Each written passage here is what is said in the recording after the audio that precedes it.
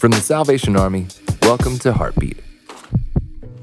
This past spring, I planted a new vegetable garden. I've never really known what I'm doing, but I enjoy the process and the fresh veggies. I planted kale, peppers, and some herbs, and they started out looking great until the kale sprouted and everything else shriveled up. It turns out there's a science behind what veggies go well together. The kale was sucking up specific nutrients that the other plants needed to thrive. This is similar to the kinds of people we surround ourselves with. Do we have a circle of friends who build each other up? Or are we all competitive, always sucking the energy out of others? Surround yourself with generous, loving people. Encourage each other and carry each other's burdens. Don't be like my garden. It was a lonely place for the kale.